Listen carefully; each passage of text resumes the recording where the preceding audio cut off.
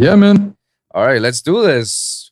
What's going on, everyone? Welcome to another episode of the Lone Wolf Podcast. I'm your host, Wolfson, and today we got a special guest in the building. We have another crazy local South Floridian killing it in the dubstep scene, especially in the dubstep scene. You know, you already know this cat is actually going to a lot of shows and a lot of festivals. So you're actually seeing a lot more, and especially coming over in the next couple of months before the year ends. Please say hello to the one and only The Hunted. Let's go.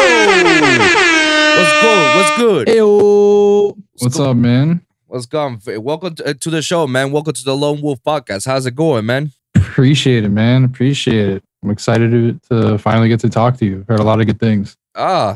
I hope it's good things, you know? If it's bad things, I still want to hear it regardless. No, of course. So first things first, before we get started, let's start to get to know each other a little bit, you know? So why don't you come out, you know, what you do, how long you've been doing it and all that stuff. Give me that little short bio of yourself. So I've been working on music. I've been kind of like around it my whole life. It wasn't up until I think I was about like 12, going on 13. I begged my mom to buy me like my first DAW. And from there on out, it was pretty much just losing sleep more and more every year. And well, now I'm here. So pretty much it. I'm a pretty average Joe, but other than that, it's just music 24/7. That's what's up, man. So what DAW do they bought you for? I remember it was like my summer break going into like, I believe it was like middle school, like 7th grade or something. And at the time, like FL Studio was like finally like making a name for itself and like popping off like crazy. So I remember I begged her to buy it and she was like, this is too expensive. So I ended up asking for like the second tier. I think it was like the producer edition, like the mid tier one. Okay. And she was like, all right, here, I'm going to buy this for you. Just figure out what you want to do with it. And after that, and now I work in Ableton. I've been working in Ableton for like 4 years now. And, right. But I started off in FL. I mean, FL is basically like the starting point for a lot of producers, believe it or not. You know, I remember when I started Ableton, Jesus, like almost, today's 2021, back in 2006. Imagine that. Kidding. Huh? That's fucked. That's insane. Yeah, I remember. And back then, I used to live in the small island of Puerto Rico. So back then it was just like, hey, you know, Fruity Loops, like, can you do a reggaeton beats? And it was like just like the simplest shit ever. You just do the kick and snare, and that's pretty much it. You call it a day. You just made yourself a beat out of it. And I learned from that. I actually started off. Really? Yeah, I started off, dude. I started off doing hip hop beats. I used to do actually like mainly what I think now is technically considered lo-fi. But I have like a huge background in like sampling and like I used to love doing stuff like that. And the thing was, I was like a huge fanatic of electronic music, but I was kind of like too shy, or like I didn't really know like the right way of approaching how to make electronic music. Right. But I think I remember like I think it was like I ended up getting like Massive or something, and I was like, oh, you can make some pretty cool shit with this. And then from there on, I was like, using Massive solely for like maybe 2 years, 3 years. And then the rest was like Silent and Serum and all that. So I like slowly progressed into like the EDM stuff just because, I don't know, I kind of stopped caring about being shy or whatever. And I was like, oh, maybe I could try it. So what actually prompted you to actually say, let me tackle it right now? Like what actually got you like, you know what? This is it. It's because of this. I remember seeing so growing up, I was like, my brother is the reason that I'm super into electronic music. He was the one that like put me on the Prodigy, Daft Punk. Oh, okay. Like Tiesto back in the day. Okay. So I was super into that, and I just remember like falling in love with that. And when like the big room scene happened, I was like on that wave 100%. And then I was like a huge Swedish House fan. So when I saw them split, I was like, damn, this kind of sucks. I might as well start learning how to make this, because you never know, maybe one day. Right. But yeah, it was like a mixture of that and I just kind of wanted to try something new, and eventually I think that kind of falls on everything, is just wanting to try something new. So how long you be actually making music? Well, I used to write songs on my guitar probably since I was like 9 or 10. Okay. 'Cause I used to take classes. So you definitely have that musical background, before way back. Right. Yeah. And my dad, like, he used to spin like for like his friends and family and clubs up in New York, and eventually when he moved down here, he had his entire like sound system. He didn't really let me touch it up until I was in like my teen years, but I would always like watch him and like study what he was doing, and I just I fell in love with the whole DJing aspect as well. Damn. So it's in your blood, basically. Yeah, that's what he says. So that's what he says. I mean, was that the reason why you actually fell in love of DJing and making music? I think what it was, and like it's crazy because I was doing a lot of deep thinking about this recently. It was like I said, he didn't really let me touch like all his shit because he had like the original like CDJ 100s and like the first DJM. And like I used to be so infatuated, but I was like, I don't want to say I was a klutz, but I was very, I like always broke shit when I was a kid. So it was kind of tough for him to like let me around expensive stuff. So I think it was a part of like being told no that like made me want to do it even more. And I remember like one day he like took a trip. I think he took a trip up north or something like that. And I fucking like took all his shit into my room. I like burned a couple CDs like from some of my favorite tracks, and I would just start practicing in my room. And he came back down from vacation. He was like, "All right, well, I can't really do anything else now." So basically, from breaking shit to now making shit. Yeah, yeah, pretty much.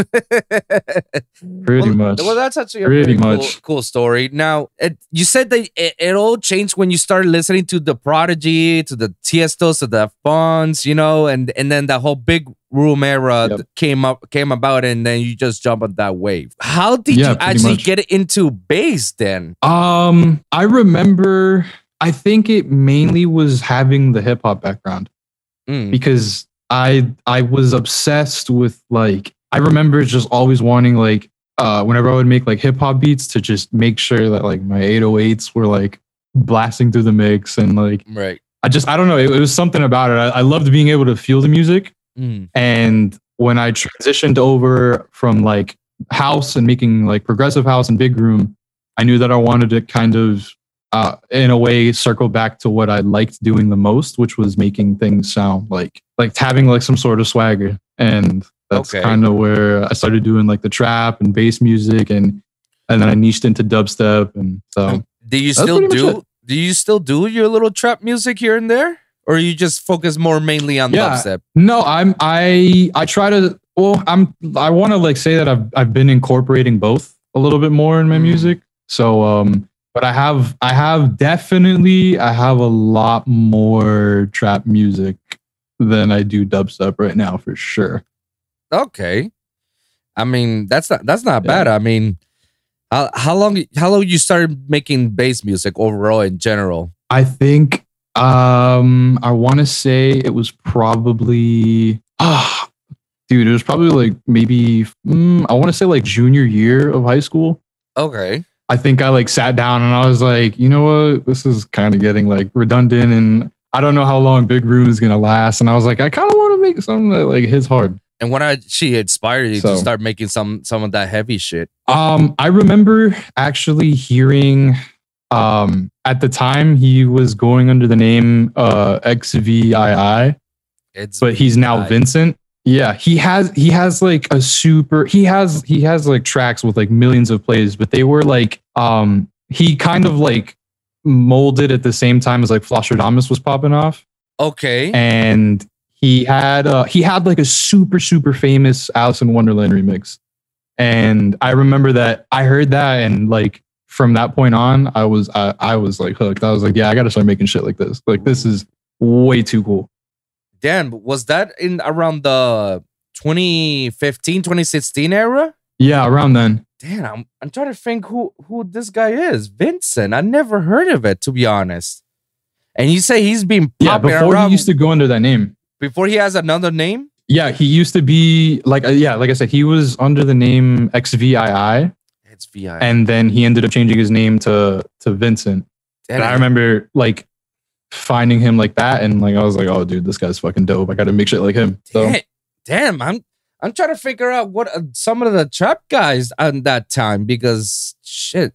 Then again, that was a huge booming era for Miami when it came to trap, because everybody was just jumping on that wave before even jumping on the dubstep. Yup. I remember that GTA blew it up from there. Floss, Alice in Wonderland, 8-Track. Shit, there was like a bunch of other DJs. Yep. Jello Claw, of course. Yellow Claw. Oh yeah, I remember seeing Yellow Claw. Do you remember? Carnage too. Yeah, Carnage, Lucas, Borgor, yeah. There was like a lot of people. Dudes.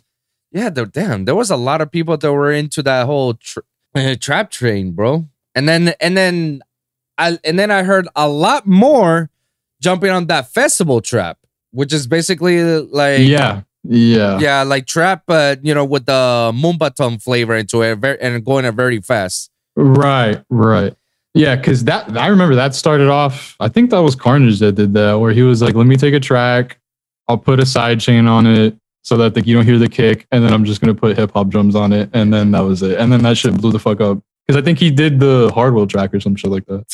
Oh yeah, he did a lot of Spaceman. Yeah, Spaceman. Yeah. So. Yeah, back then. But yeah, ever since then, you've been making bass music and been killing in the scene. I mean, when do you actually start popping around here in the South Florida scene? So this is funny. I like consider myself like, I don't know if it's just because of like how I was raised or whatever, dude, but like I never really liked putting myself out there, just because I don't know. I always like treated myself like as like the sideline guy. Oh. And I literally remember I went to Life in Color one year before it turned into what it is now. And this is back when they had the local this is back when they had the local stage. Right. And I remember seeing friend Ozzy, who's Retro Boy, but he used to go as Explicit. Oh, and yeah. Yeah. Absolutely. Yeah. Ozzy, man, of course.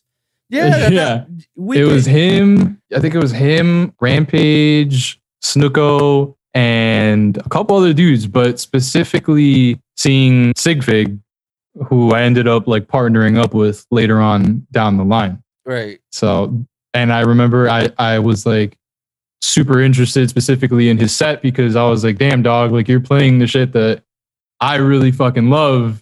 And like people are going crazy to this. And I remember like 2 months after that Life in Color happened, I like DM'd him and I was like, yo, I make music, dude. Is it cool if I could like send you some shit? And Alex was like mad cool about it. And he like listened to it within like 3 minutes. He heard it and he was like, holy shit, like this kid's like kind of on another level. Oh. And then he kind of put me with the right people.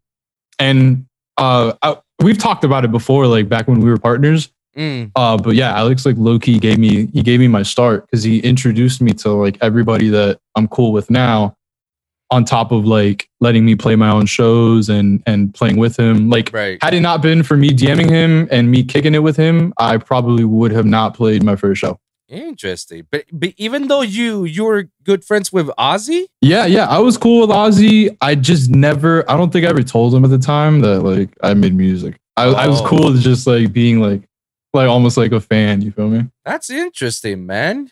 So was that because you went to Life in Color? That's what actually got you into like, man, I actually want to do this. Look how fun these guys are having. Yeah, it was more so seeing people like me doing the things that I wanted to do, but in a sense, I felt like I was a little too nervous to do it, or I didn't really know how to start. And I mean, even to this day, like I still make the music for myself. It's never been about like making it for everybody else. If you like it, you like it. But the music at the end of the day it's because I have fun making it. And I figured, fuck it, like I think it sounds good. Let me see what else someone else. Like I didn't expect him to like, put me with everybody that I know now and like, like provide me the opportunities. In reality, dude, I just wanted feedback, and in turn, I got like basically put where I am now. So that's cool. But that was pretty much it. That was the start. That was the Yeah, start and from there. a couple months after that is when Alex and I like sat down, and he wanted to bring me on board for the project, and I was super eager, and that's when we became the duo as Sigfig, Mhm. and we like rocked it out those like 2 years, give or take, and it was just nonstop like fun and making just track after track and playing show after show, and it was fun, man. It was really fun. So hold on, man. So you say it all started from Life with Color. Which Life with Color was that? Was that the one in 2016? I get confused with the year, Mhm. but I do recall that it was towards like it might have been 2016 or 2017. Mhm. I'm trying to remember which one, but I know for a fact it was the one that had the main stage for sure. Or it was the main stage and then the local stage, sorry. Okay. Was it in Wynwood? Yeah, it was definitely in Wynwood. Okay, so it's the 2017 one. That's the first time they actually started doing in Wynwood as like, home in Miami, right there in the Right. in Mana.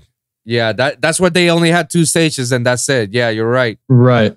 Yeah, because before they were doing it at the stadium, and I had been going to those for like years, dude. Those were Right. the fucking shit. I agree. I mean, my first festival was there in the stadium in the 2016 one. Yeah, I think mine might have been that one, the first Life in Color that I had went to, and it might have been 2015. I don't recall, but I remember like going and I was like, holy shit, like this is super well done and all that. Yeah, my first time ever performing was there in 2016. That was Jack Jew was like the main headliners.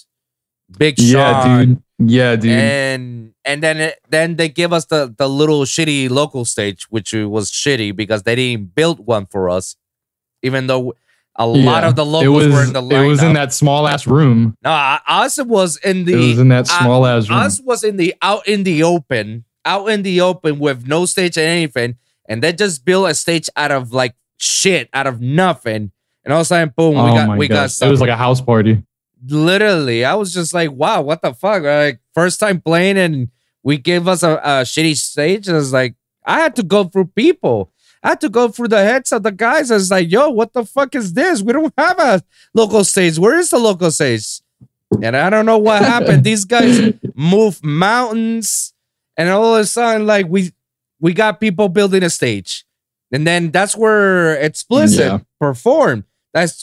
He was the first one. Right. And then afterwards, it was every other local ones. I remember DNA was doing his thing. Yeah, that's right. DNA definitely played. Yeah. I remember that and too. Then Rampage. And then after Rampage, it was me and Audigy at the time that we did our back-to-back. And then after that, it was just other people and, wherever was nets and shit and whatnot. But I remember at the time that, we barely had any stage.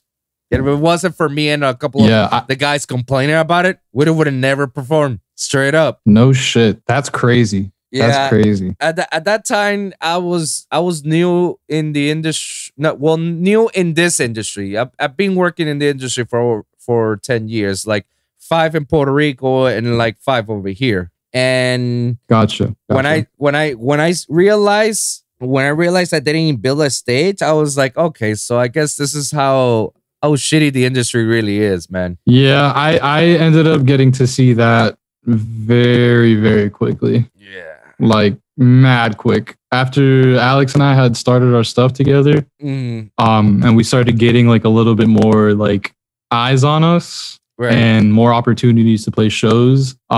We got to meet a lot of people, and we got to like, and I do air quotes, but we got to meet a lot of people, and it was it's definitely like some fucking, I don't know, some foul shit, but it is what it is. It is what it is, man. I mean, if I tell you, well, I can tell you because I've been through it all, but my podcast basically exposes some of the ugly shit that I see, dealt, or experience, or what my homies had experienced with, So if you see some of the clips, you'll see like how ugly it could get. You'll probably be like, oh yeah, I remember when this shit happens. I had a similar situation like this. It's like, oh yeah, this is how it is. What has been like the worst worst truth that you've ever encountered in regards to this industry that you were like, oh my God, I didn't know this shit goes like this? Honestly, so the way I think I blame it more on just like how I am as a person. If I like had a bad feeling about something, or if I felt like something was kind of shady, I would just like keep my distance. Like I'm a firm believer in like hear no evil, see no evil, speak no evil. So Right. if I like, I'll turn a blind eye. I don't care. That's how you guys do things. But to me, I honestly, it's not even like a fucked up thing. It's just like the way that like getting shows down here is like so fucking stupid. And now that I'm like a little older, like I see more of like a hindrance of growth for a lot of local artists, Right. when in reality, you know, there should be opportunity for people to grow, but that just doesn't fucking exist down here. So what type of shit that that's pretty much it. you can't say anything that you say like, oh, this is how they book you guys? I can tell you my side of the story. It was no, yeah, I mean, it's obvious, like the fucking ticket selling bullshit. Like we were banking out like thousands of plays on our SoundCloud and getting crazy interactions on Twitter, and like people wanted to see us play. But hey, yeah, if you're not selling 60 plus tickets, you're not getting the slot. I don't give a fuck what your pull is on the internet. And it's like, okay, well, how do you expect me to like show out and have people come to the show if you're not giving us a fair chance to actually go ahead and like, you know?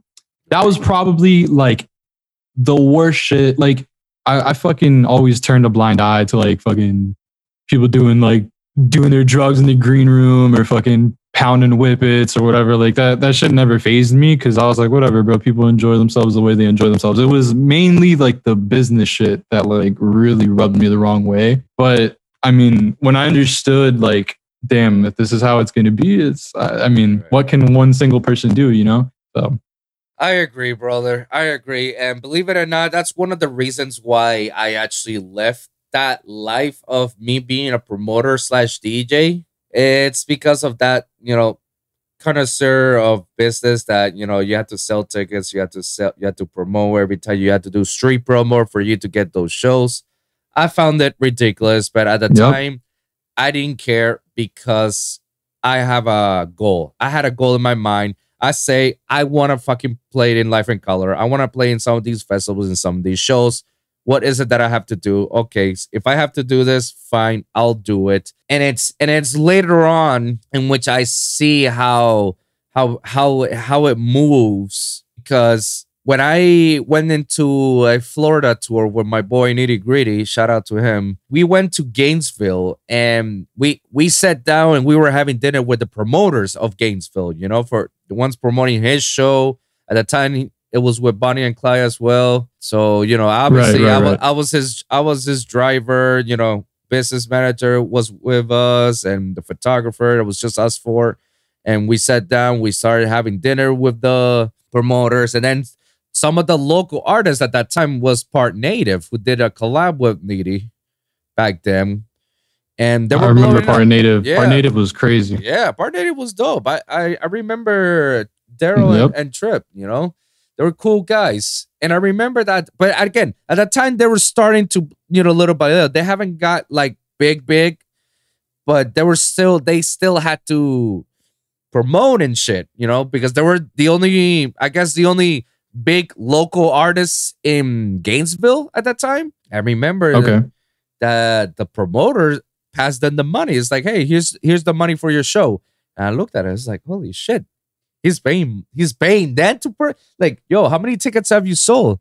And it's like, we haven't sold any tickets. If anything, we sold tickets only to our friends if they want to show. If not, we didn't sell anything. It's like, so what's that money? It's like, oh, they're paying us to perform. We show them how good we are, see how it plays, and we're playing. I'm like, what? I fucking wish, dude.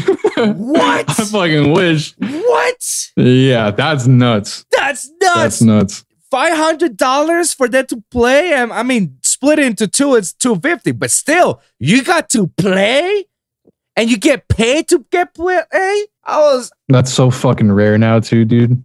Oh man, at that time I was just like, okay, now I'm starting to see how how extent this shitty business really is, because it's like, oh my God, don't come to Miami. These motherfuckers will never pay you to play. No, sir. yeah. Oh my God. No, I know now I mean, at least I heard rumors, obviously, when we were like coming up, like What's that it that? was the complete opposite. People were fucking paying for their slots. And I Oh, was those like, are not dog, those like, are not I mean, rumors. hey, Those are actually true stories. I witnessed those stories. yeah.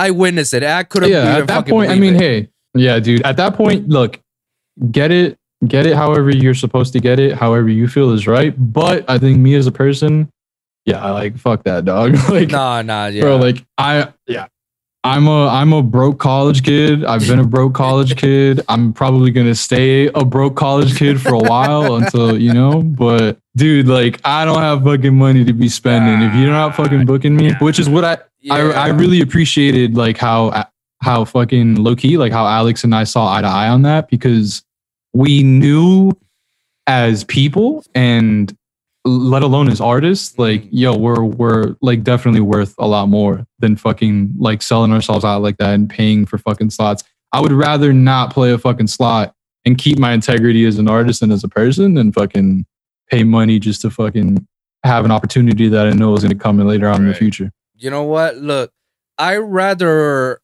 play for free than me paying for my slot. That's a whole shit, bro. Yeah, no.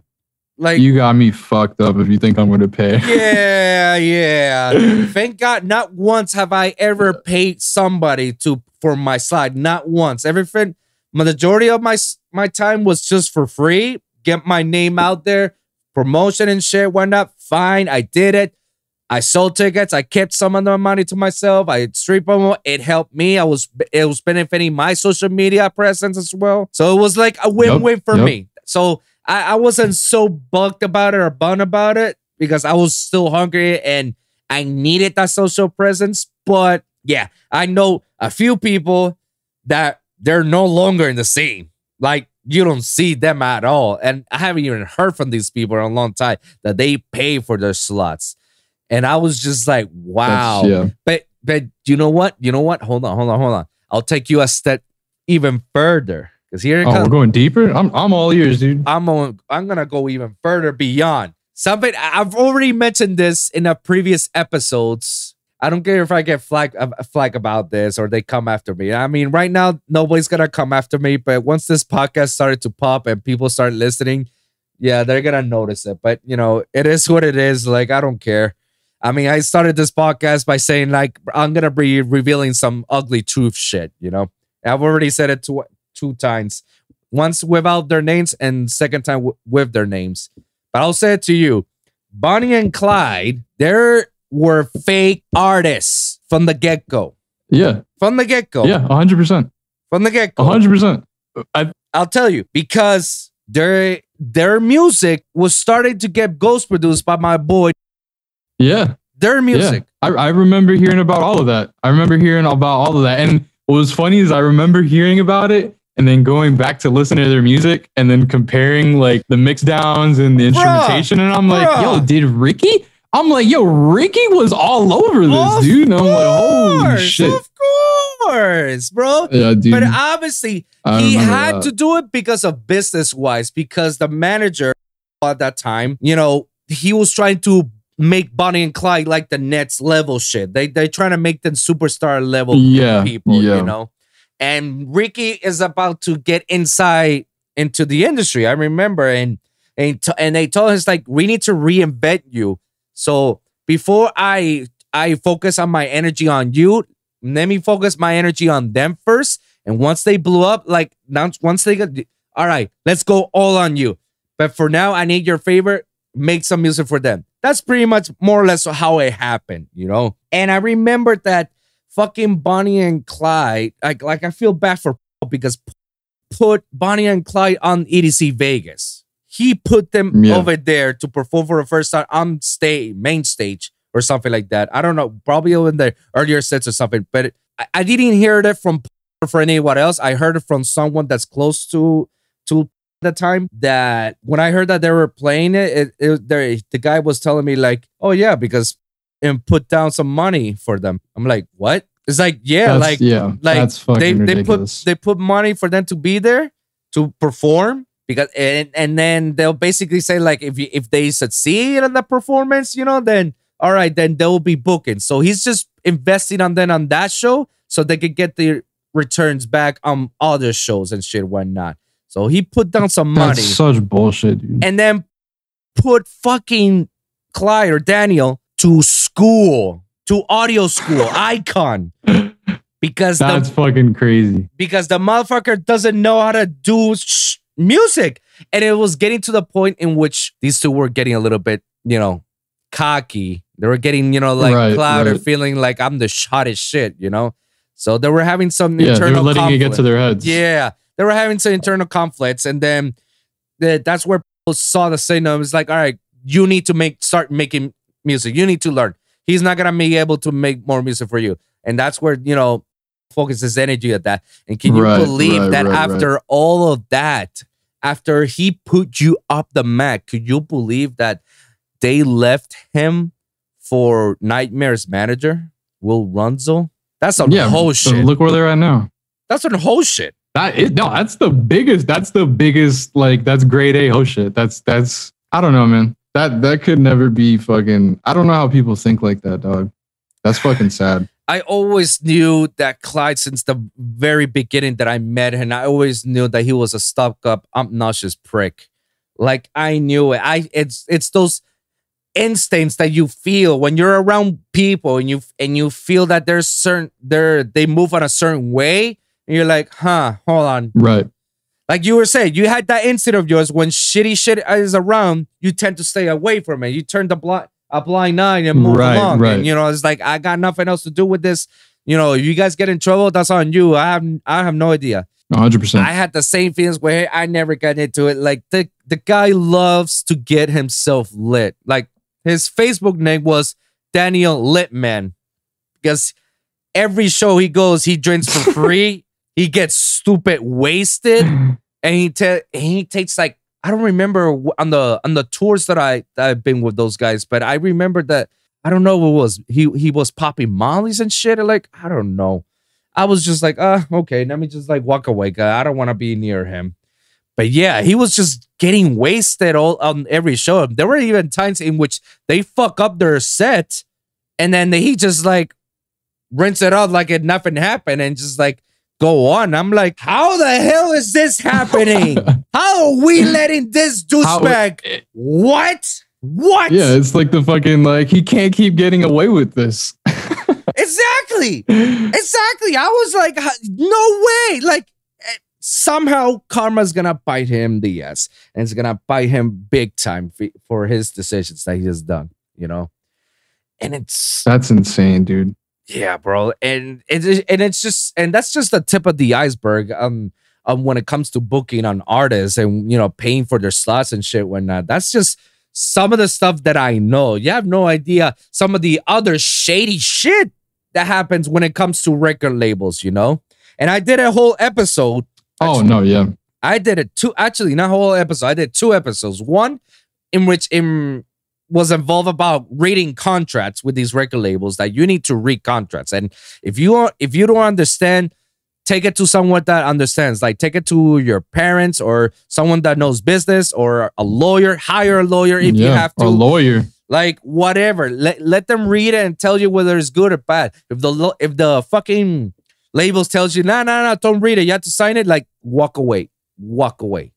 Like, don't ever sign that, because those are the contracts that's gonna fuck you in the ass. And the second video that I did was just recently, not too long ago, was very simple. Stop sending demos to labels. And the reason why I say that is because labels in today's world, nowadays, they're no longer looking for, your talent. They don't really care about your talent. They don't care about your music because let's face it, how many times have you heard labels, very good labels, grade A labels? How many times have you heard like songs that you feel like, I feel this song is weak, or I feel like this guy could have done a better job, or is like not feeling it? Like, how many times have you heard it? I've had moments where I'm like, I've had moments where I'm like, it's more like, why is this on the label? Like, why is this on a compilation release? Exactly. Like, this doesn't fit at all. Exactly. But the reason why is because, like I said in the episode, is that labels in today's world, they're no longer about talent. They're looking more about your social media presence. What type of pool do you have? You know, it doesn't matter how many followers you got, as long as they see that there's numbers in your interaction in your social medias, they fuck with it. And they see those numbers, and then you're a producer and you want to send music. Oh shit, yeah, come over. Because obviously, whatever traffic that you're gaining, they want some of that. They want some of that. Right. So all of your 100%. people, all of your fans, 100%. everybody that's following you, they'll release one music on your music to their label. Then all your fans is gonna go to that label, and then they will gain more notoriety, more following, more streaming, more plays, because that's money right there. Every play counts now. It's cents. Like it's like a quarter or less than a quarter per play for them. So it's I think it's like a tenth of a cent or some shit. Yeah, like it's a ridiculous. I think it's amount. like a tenth of a cent. Yeah, so it's a ridiculous. Yeah, amount. it's some stupid shit. So now they only care about your social media presence. They really don't give a shit. Like if you have a weak social media presence, but you are literally at the same level as a Virtual Riot, as a Zombo, as an Incision, they're not gonna look at you, unfortunately. Your music might be the dopest shit ever, but your social media, it ain't there, it ain't there. And I did a whole episode That's about why, that. I'm like, I came to that realization rather recently. After last year, I noticed, specifically while we were dealing with COVID, I saw the beauty of it, that what the community of the EDM world is possible of doing. Right. And I'll even go as far to like talk about like how Brownies and Lemonade do it, where they look specifically for like the underdogs, and they want to go give those people the opportunities, because maybe, yeah, sure, you're lacking in followers, but your shit bang. So let's put you on an early slot. Let's see how you do. And those are the things that like I really really appreciate, because a lot of those kids that get picked up by them are like they're like me or like my friends, where they make really good music, and maybe their social pull isn't necessarily the strongest, but they're able to have an opportunity now because certain people are looking at it from a different perspective.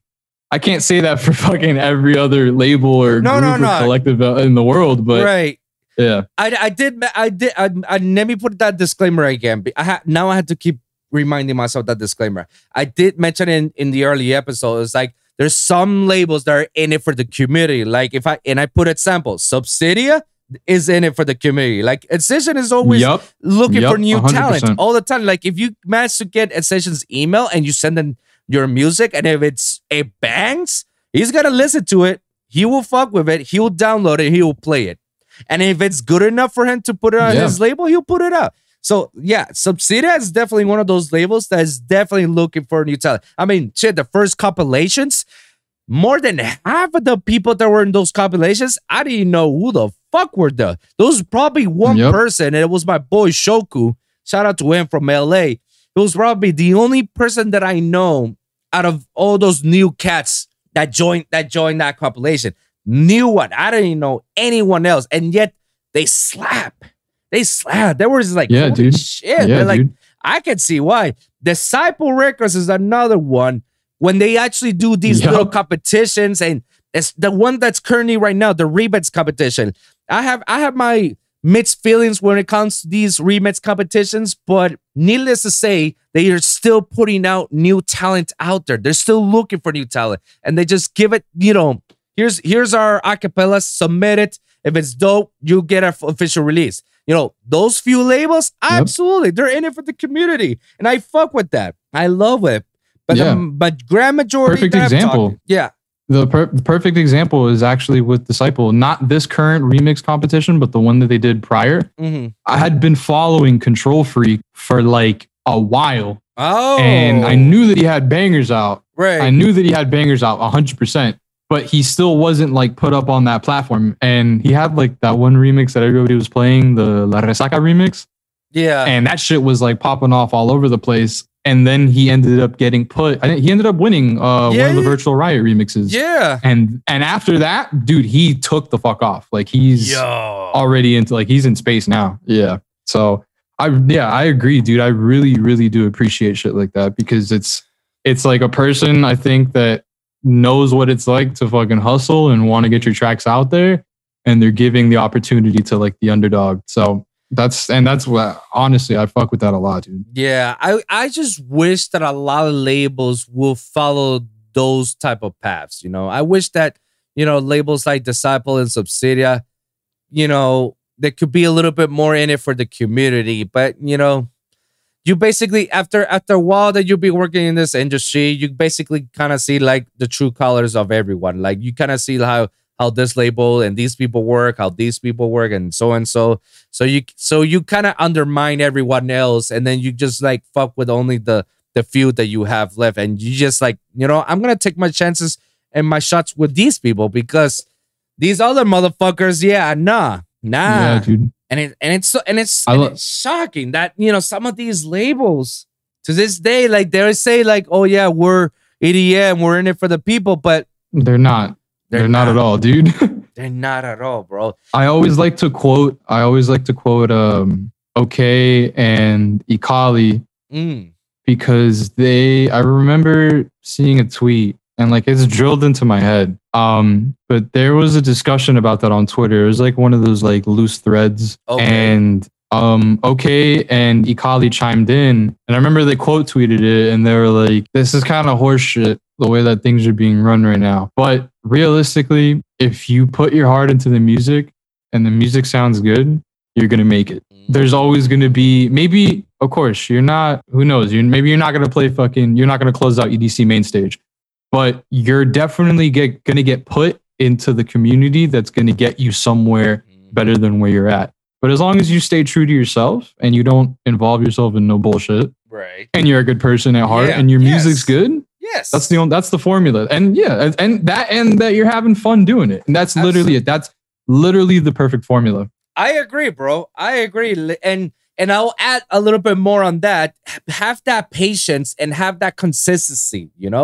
Be patient about like just because the guy next to you who started late and all of a sudden is now getting picked up and you're not, doesn't mean you're not gonna get picked up. Everybody has their own lane. Exactly. Everybody has their own time. Exactly. You just have to be patient about it and wait until your time comes. Because when your time comes, you better be ready because shit is about to pop off right away.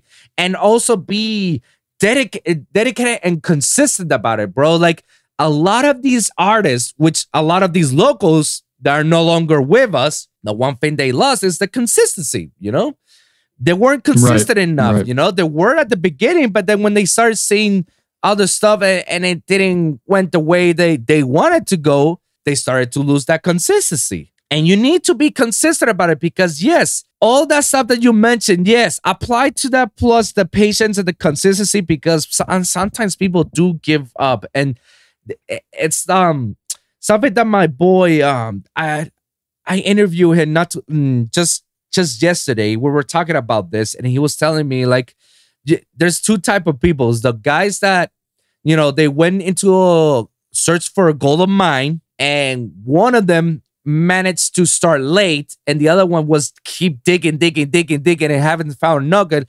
But the guy that started late managed to find a nugget. And then the first guy got discouraged because it's like, shit, he found a nugget. I didn't. Like, I quit. When he could have realized that if he could have just dig just a little bit, he could have actually found a whole pile of gold for him.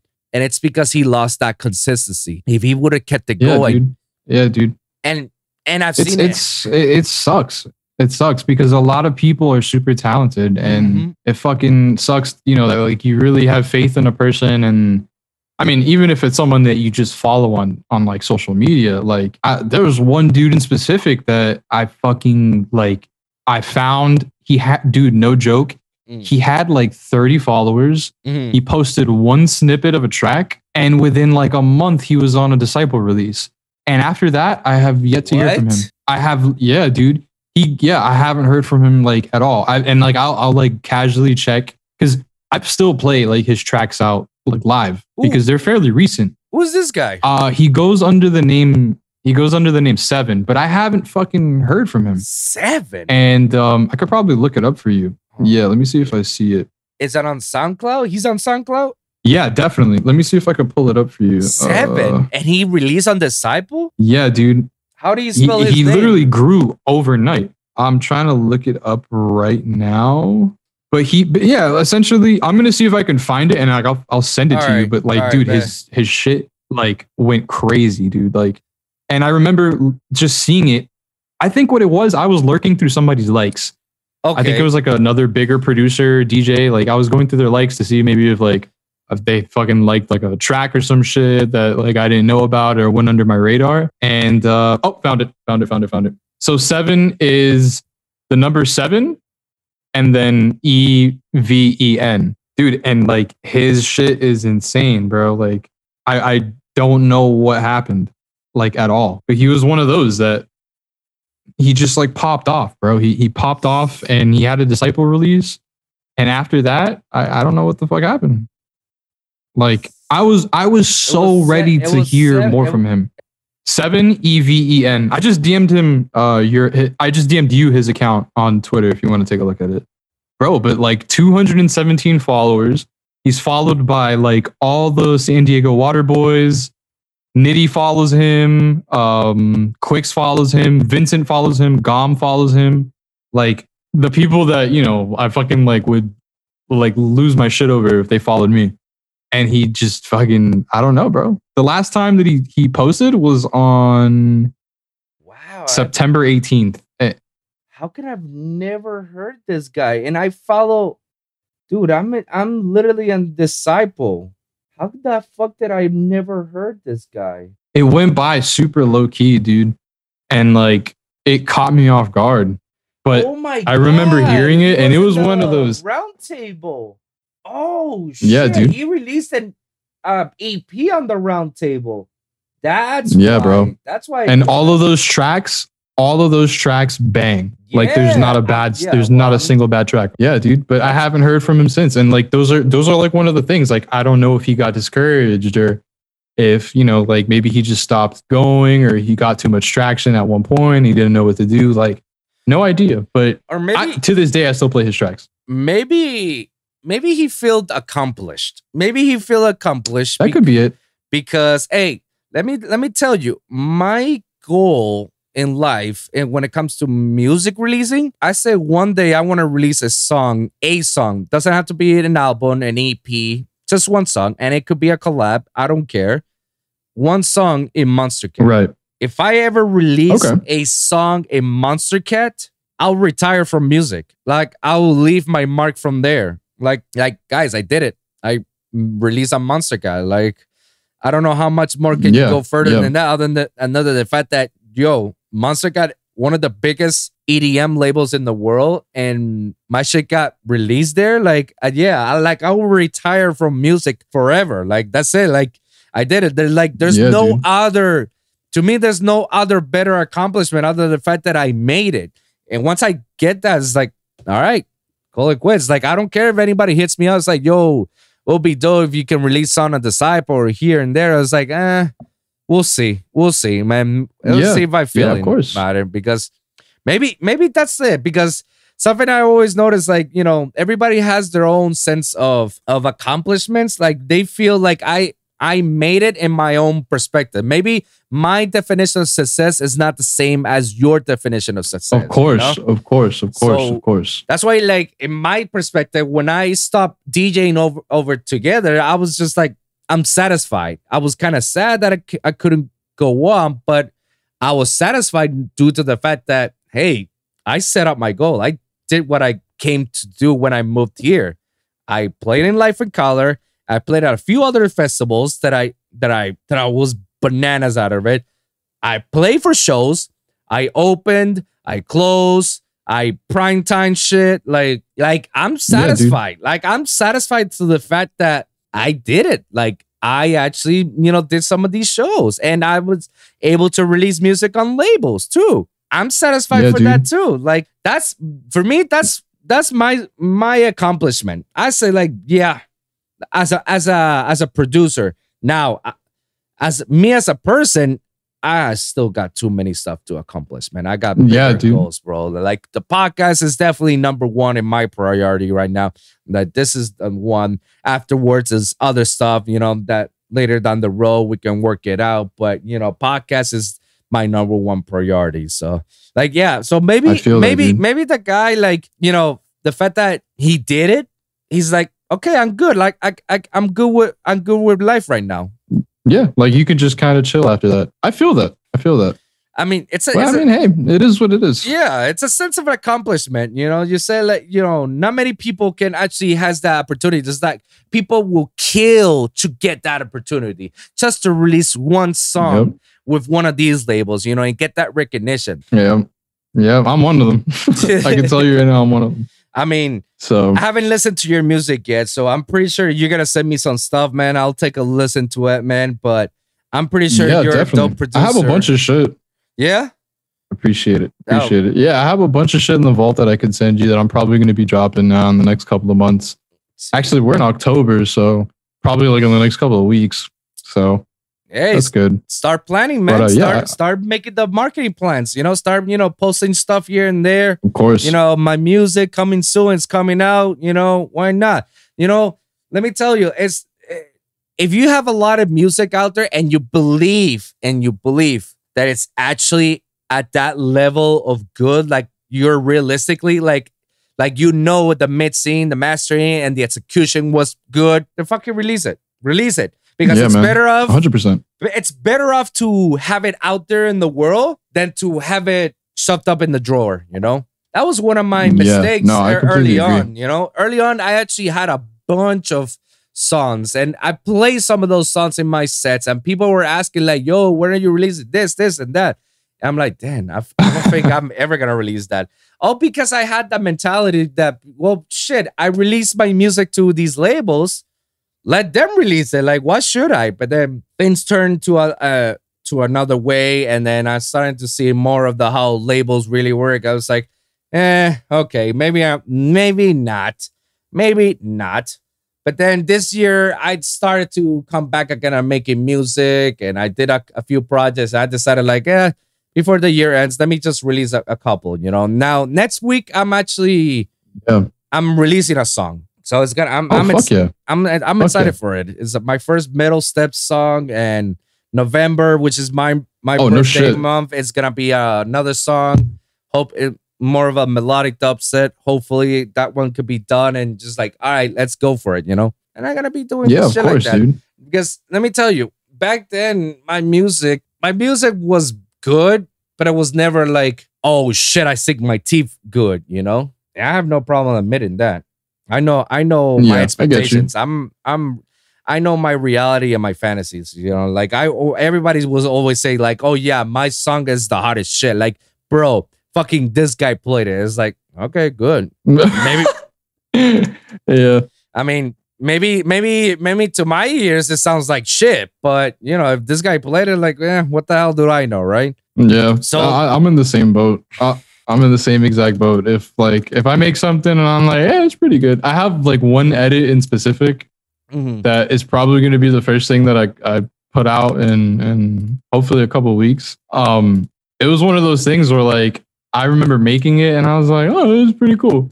And then playing it in the car for my friends and they're like, holy shit, you need to like put this out ASAP. And then now that track became like the opener for a majority of my sets. Oh, and like, which is cool. So yeah, that's like, it's one of those now. So it's like, all right, cool. So now I'm like paying a little bit more attention to it and bouncing off of that. But yeah, I mean, I can see it. I can see like where you kind of have like, I don't want to say it's like self-doubt, but it's just not necessarily like something you like, you kind of treat it like, oh, it's just another project for me. Yeah, but so, I like that. Later I decided to be treated like that because before I had so much pressure that was unnecessary pressure that I was putting into myself because like, expectations, time, reality. I'm not doing this. I'm being lazy. Yeah. Like I'm getting writer's block and shit and whatnot. It's not going through. Like I need this done and it's not done. So it's like a lot of things. And I was like, man, I'm tired to be feeling unhappy. I'm tired to feel pressure all the time by just making a song. So it's like, fuck it, bro. You know what? Let me take a hiatus, bro. Let me just stop making it. And then I fell in love with podcasting, which is now, this is going to be my new thing. And I love it way more than I ever loved with making music. That's a fact, bro. Hell yeah, dude. And this year I decided to, like, just for the fun of it, it's just like, let me revisit some of my old projects. Like when I did, I feel like the magic came back to me. And then I started to, you know, goof around and just listen to old projects and let me revamping them. And all of a sudden it's like, holy shit, I actually made a couple tracks. It's like, yeah, dude. God damn. Like, all right, cool. Yeah. And all to right. tie that back in, it literally, I can guarantee you, like, you had fun doing that. Yeah, you know, I did. And that's where that fucking matters, dude. Is I feel like, it doesn't matter. It may get 10 plays, it may get 10 million plays, but if you had fun doing it and you want to put it out, put that shit out. And I feel like that's exactly how you're supposed to look at when you're chasing this type of career. That's how you're supposed to look, because if you ask everybody, every big artist out there, and I asked this to Ricky as well, you know, like everybody will tell you, it's like, yo, I just did this for fun of it, you know. I wasn't expecting much, but I was happy. I was doing it. That's it. Every artist had that same similarity. It's like, you know, I just did it because it was fun. And like, it got my curiosity, started messing with stuff. I want to try something new. And then this shit happened. Like, that's how you take advantage of it, bro. Like, that's how you do things. Not because a lot of people, especially here in South Florida, a lot of people do this because of the fame and the glory and the money and the alcohol and the bitches and shit and whatnot and the drugs. It's like, see, they're in it for the wrong reasons, you know? And that's exactly why those people are going to fail much harder than everyone else, you know?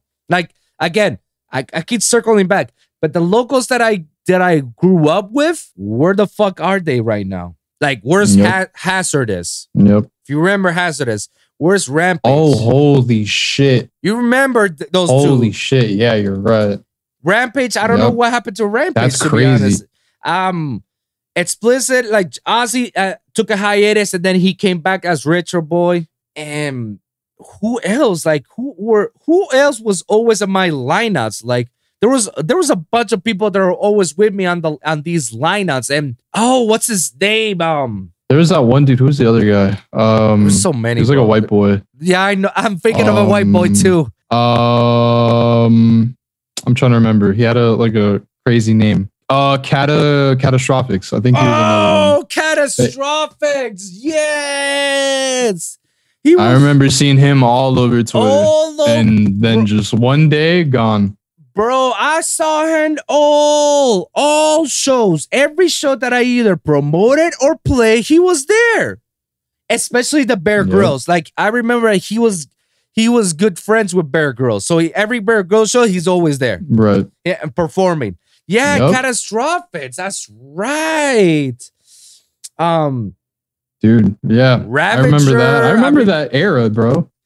Yeah, bro. There was just a lot of people there, you know. There was just a lot of talent there. But then where are they now? I know Catastrophics. Yep. I know Catastrophics. He always wanted it for, you know, because he loved it. You know, that dubstep was his thing. Like rhythm dubstep, that was his thing, you know. But Rampage is the white boy, right? The one who does Snookles back to back. Jack, right. I remember. Yeah.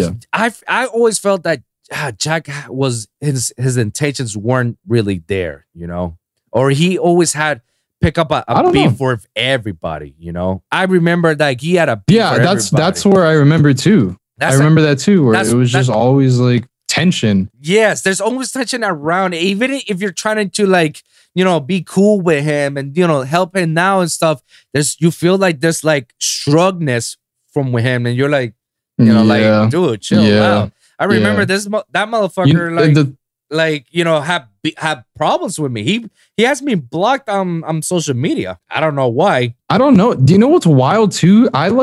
I knew Jack. Like, I would speak to him because he was like a mutual friend, right? In a group chat with like a bunch of friends that like I knew, and it was like before he even started releasing or like playing shows for real.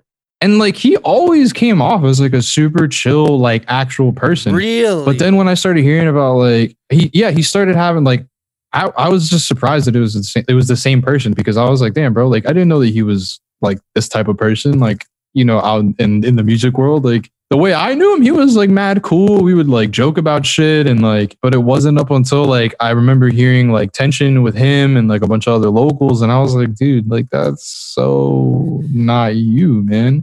I don't know, bro. I don't know. And I've met him a couple of times, and I was with him with Snuko, because me and Snuko were tight, you know. I helped him out and he helped me up on, you know, DJ shit and whatnot. We've done back-to-backs together. Snuka is a cool dude, and he's very good friends with Jack. So obviously, like, all right, since you're good friends with Jack, and this is before I've heard all these stuff about it and all the times I'm with him, I did my best to be cool with the guy. You know, I'm always like, you know, chill. Yeah, yo, you cool? Yeah, that's what's up, you know? But then I've heard stuff from him that was talking mad shit about me, about stuff like makes absolutely no sense. And but then again, like at that time, there were lots of people that were talking mad shit about me, bro. And I'm like, all right, I mean, all right, cool. I hate that, dude. I remember one time, one of my boys told me that he was at EDC Orlando, and my boys, he was at EDC Orlando, and his manager were around there. And one guy, by coincidence, said my name out of it, and he's like, "Oh, Wolv is here," and he said like, "Oh, no, I just heard his new music and shit or whatever." It's like, "Oh, fuck that guy." I was like, "Oh." And then his manager says like, "Yeah, fuck that N-word." What they didn't realize is that they were around my people. They were around. I know exactly who it is too, and like I know exactly who it is too. And okay, like, don't worry. I'll bleep the words out. You know, but it was yeah. And the people that were around there was Manny and me and he. Cousin and I were tight people. Like, as my brother, when he told me that, I was just like, okay, like, why? Yeah, that's why. Like, why? What the hell did I do? Just because I stopped fucking around with him? Just because, like, I literally went on my own and decided to, like, I want to do this solo project on my own. I don't want their help. Just because I started to do things on my, like, what? And mind you, I'm the guy who helped these motherfuckers to be where they at right now. Because if it wasn't for me that put them on the map on those shows that we were played together, would have basically ignored them. They would have not give a fuck about them. But I'm the one who told, hey, like, you know, he's gonna do it for me. Like, he's cool people and shit, whatnot. Yeah, man. Cool. I've had my run-ins with all those people on various occasions. And I've partied with them like a couple of times, you know, and they're cool, but it's one of those relationships where I feel like if you're smart about it, you're going to keep it at just the surface. It's not going to be any deeper than like a, hey, what's up, yo? Like, how are you, bro? Like, how's everything? And that's it. Yeah. Because, bro, I can, like, now that you told me that, like, it's not even like I could already see that happening. You feel me? So I know that there's especially down here, it's like everybody's like that, bro. It's so gross. And like, I'm an introvert too, bro. Like, I'm a homebody. I don't like if I go, it's so fucking funny because I'll go to play a show, I leave right after. Yeah, like, I feel the same way. I can't bear to stay. I feel the same way. I don't like clubbing. I don't like staying long in shows. Like, and when I'm in festivals, I'll do whatever I have, whatever it takes to have in my power to be on backstage, because I cannot be outside. I cannot be with the crowd. I don't like it. I'm not into that. You know, I'm not in it. I just want to be there to support either my homie, which is my closest homies, or me myself performing. And once they're done, or once I'm done, I'm out. Yeah, I'm out. I'm like, I did my job and I'm out. Literally the last time I opened up for Nightmare, Labor Day weekend, and that was the first time, bro, and like no joke, like 2 years it was a year because I did it for IO. Rest in peace, IO. Oh, rest in peace, Garrett, man. Yeah, dude, that guy was that fucking guy had everything, bro. Like he had everything that was gonna take him to the top. I'm still like so fucking sad about that. But I remember going to see Marvin Baxel at a show in Fort Lauderdale, just because he's like one of my best friends. I'm gonna fucking go support him. And it was Wayne and I, and we were both like, he kept trying to like coerce me to go see IO at Space. Right. And I had bought a ticket before 12, but Marvin went on at a specific time. So I wasn't able to like make it to IO without having to pay more. And I was like, fuck, dude, like, how am I going to do this? And I'm like, nah, you know what? I'm not going to go out. I'm not going to go out. I'm not going to go out. I promise you, I'm not going to stay out late. I'm here to support my friends, and that's it. Yeah. And literally, I kept saying it. I kept saying it. And like, I blinked and I opened my eyes and I was at Space with Wayne at fucking at IO. And I stayed out till like 4:30, bro. And I was like, fuck. And then I just did it again for the first time since then when I opened up for Nightmare, dude. And I fucking like, we got like, the only thing that I was looking to forward after was like just getting IHOP and going home and fucking going to sleep, dude. Damn, I feel you, bro. I feel you. Yeah. Yeah, there were a lot of times I went with my boys, you know, and once I played, it's like, yo, I'm ready to go. It's like, all right, bye, let's go. Fucking go. Because straight up. And that's how I go about with any show. Like, unless it's someone very important that's one of my homies or me, that's the only reason I'm going. I'll see them, support them. Once they're done, all right, bye. I'm out. That's it. I'm not staying any longer. And even so, when I go, I always want to try to make sure to be like in the corner of every spot, because I don't want to interact with anybody. I'm just minding my own business, doing my thing, just, you know, here to support my boys. Yeah, you're there for the art, bro. You're there for the culture of your friends and that. You know what's funny about that too? What? Now that we were talking, because we started talking about it earlier, you had mentioned what's like a fucked up situation. And it's not really a fucked up situation. It's just like, it was about to be a fucked up situation. And I kind of just was like, yeah, I'm not going to deal with this. But I was supposed to play, I want to say I was opening up for Yultron at Treehouse a couple of months ago. And yeah, and it was a cool set. Like I had a perfect set time. I was like playing not too late, not too early. And it was going to be mad chilling. Dude, in like fucking 3 days before the show, I get a text from the person that booked me, because they were a part of Apex, and they texted me and they were like, "Oh, hey, your set time got pushed back." And I'm like, "Okay, so am I playing later? Or am I playing earlier?" And they're like, "Nah, you're pretty much you're like, yeah, you're gonna pretty much like you're gonna play after the opener." And I'm like, all right. And part of me was like, I wanted to ask, like, I was like so like pissed off, because I was like, dude, I just rebranded. This is like, these are the first shows coming out of COVID. I'm excited to play again. I'm excited to like start doing things on my own again. And like, I kind of was just being ignorant and forgot how fucking stupid like some of these people think and the way that they act. And I was like, dude, whatever. I'm just going to make the best of it. But then that same person texted me right after that we had unlimited guest list. So what did I do? I went into all my group chats on my phone. I told, everybody, like, what are you guys doing this date from this time to this time? And they're like, oh, nothing. I'm like, okay, well, I'm going to be playing a set at Treehouse. And long story short, bro, I pulled up with like 20, 25 people. They pulled up for my set. They went crazy for the set. They brought in a crowd. And since it was unlimited guest list, they all came in under my name. The second I finished, everybody, let's dip. We're going to IHOP. And then the room was empty right after. Bruh. Because, like, dude, that's not...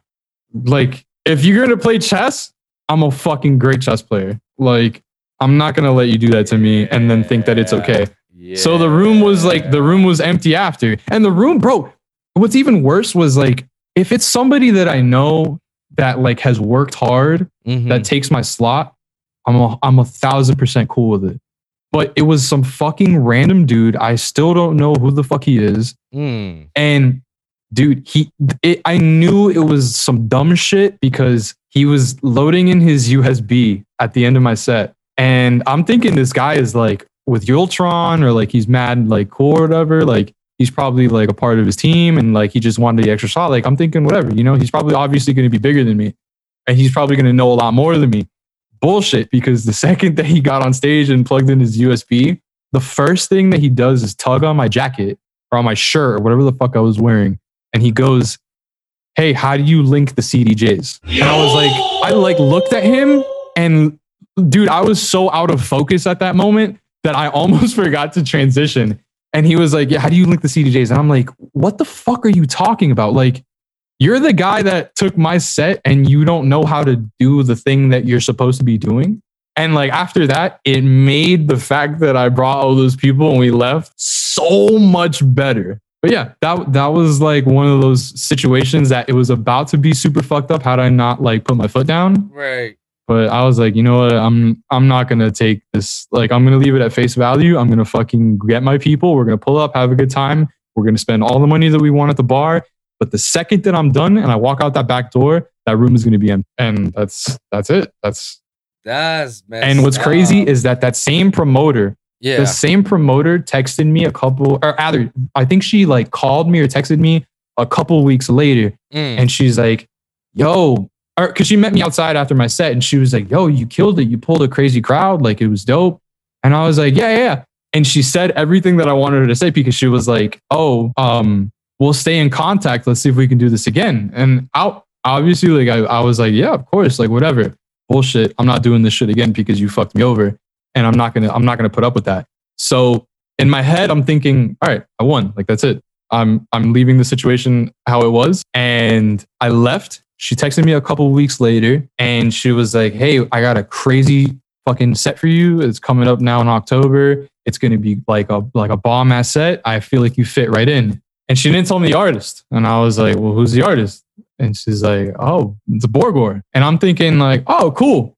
I'm not taking it because I know what you're going to do. You're going to make me play a fucking opener set. And then you're going to put somebody who evidently probably doesn't know how to use the CDJs above me. And I'm not going to bite. So I spoke to Wayne and Andres because they're powerhouse. Shout out powerhouse. They're like my two fathers. Shout out to Andres, man. Yeah, shout out Wayne and Andres. Andres, they know how to take care of me. Yeah. And I told her specifically, yo, if you want to book me, you got to go through them first. And sure enough, Andres called me, and that person called him or was texting him. Oh yeah, I want to put Hunty on this Borgor lineup. And Andres was like, you technically can't play it. And I'm like, no, fuck that, because I got pissed because of the last time. I'm not doing that again. And he was so ecstatic because he was like, dude, this guy fucking understands that you can make your own decisions. You know what you can do and you know your worth. Yeah. And like right after we got on like a 3-way call with Wayne and Andres, and they were like, yo, okay, you're not going to play Borgor there, but you're going to play for Borgor when he comes to Fort Lauderdale, which was a bigger show. It was a bigger crowd. It was a longer set time, and it was a better set time. And that was literally the last show that I played like a couple weeks ago, and I had a fucking blast. Whereas I probably would have opened in front of nobody. Whereas to now I had a crowd. I had people that like came up to me. The interactions were way better. I grew like 30 plus followers. Like, it's how it was supposed to be intended to, from the jump. Exactly. So I don't know if that's like any knowledge to any fucking producers or locals that listen. No, bro, it's always good. It's always good. It's always good to put out your stories and experience in my show, bro, because I encourage that, because I had similar experiences with what you had, bro. Have had it so many times, and it's always great to hear these stories because, bro, it needs to be said, bro. It needs to be put out for anybody who's listening to, bro. They need to learn this type of shit, bro. Because if they're gonna come into this industry, go blindly, they're gonna encounter some of this shit.